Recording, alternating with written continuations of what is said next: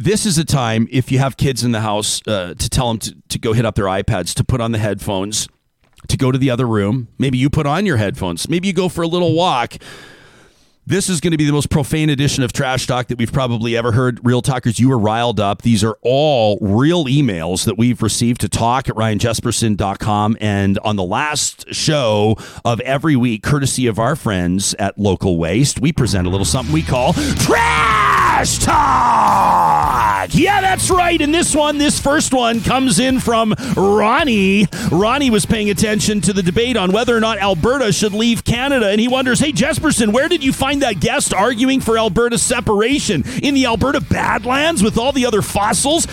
Never invite him back. That was a blood-boiling, annoying interview from an angry old man resolved to yell at clouds. That from Ronnie. All right, Ronnie, this one from Linda. Linda says, I'm going to go there, Jespo. I've never emailed you. I've never chatted on your YouTube page about this, but as I'm getting my courage together to hit up the grocery store, hoping to avoid maddening crowds and still pick up a turkey that won't give us food poisoning or worse, I can feel my temperature rising in lockstep with my blood pressure and my anger. Linda says, this is about those idiots that walk around in the presence of others with their noses hanging out of their masks. They might be selfish, irresponsible, narcissistic, uneducated, science deniers, or any other number of things, but they can't all be mouth breathers. That from Linda. Good luck finding the turkey, Linda. Might I recommend Friesen Brothers? This one from Karen, who says, no, that's my name. I'm not a Karen. She says, today my adult daughter, a fully vaccinated, immunocompromised healthcare worker, tested positive for COVID-19. No laughing matter. She says she was in tears when she called me saying, I just ruined Christmas. We were all going to rapid test before having a small family gathering with just 6 of us, and when she woke up after night shift, her throat was sore.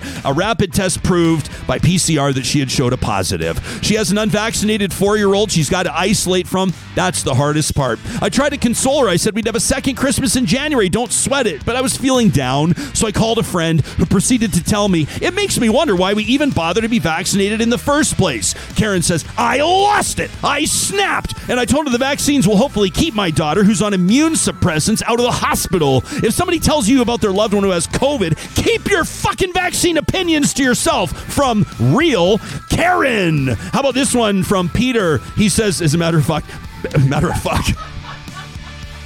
Pissed Off Peter is his name.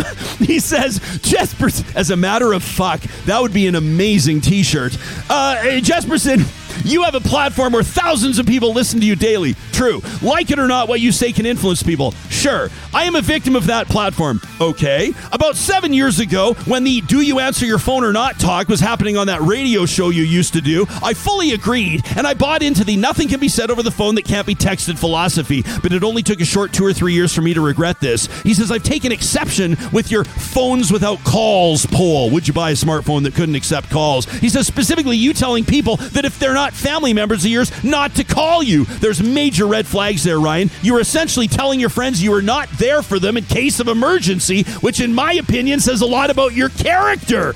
He says also, as my buddy Redbag would say, you questioning my character, kid? He says the second red flag is the fact, and this is kind of sad, the first memory you lose of somebody is their voice. You don't want to be like me where you've had 2 friends call you shortly before their deaths, and I regretfully did not answer. He says, I think back to the one call from my friend almost daily, and I wonder if things might be different if I would have just picked up the phone. I saw my phone vibrating. My exact thought was, why is he calling me? I'll text him in a bit. Okay, obviously a heartbreaker, Peter.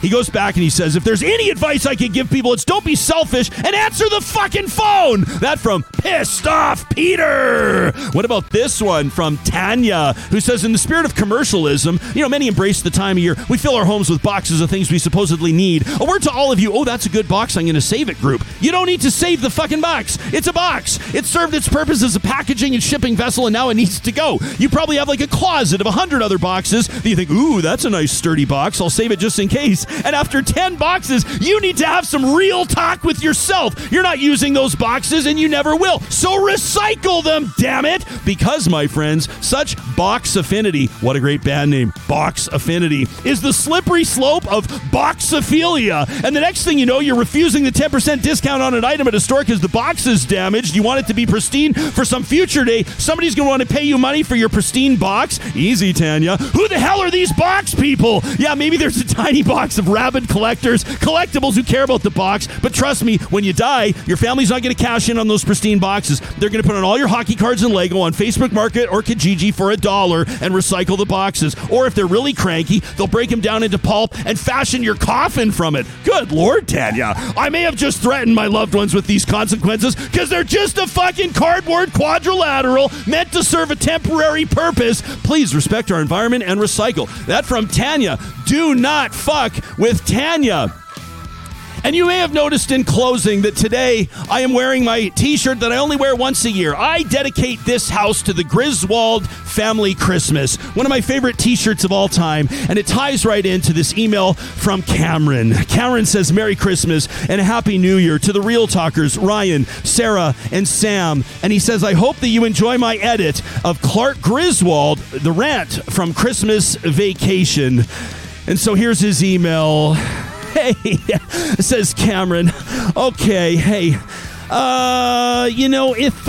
If any of you are still looking for any last-minute gift ideas for Alberta, I have one. We'd like Jason Kenney, our premier, right here tonight, as I want him brought from his happy holiday slumber over there at the legislature with all the other oil execs, and I want him brought right here with a big old ribbon on his head, and I want to look him straight in the eye, and I want to tell him what a cheap, lying, no good, rotten, four-flushing, low-life, snake-licking, dirt-eating, inbred, overstuffed, ignorant, blood-sucking, dog-kissing, brainless, dickless, hopeless, heartless, fat-ass, bug-eyed, stiff-legged, spotty-lipped, worm-headed, sack of monkey shit he is. Hallelujah. Holy shit.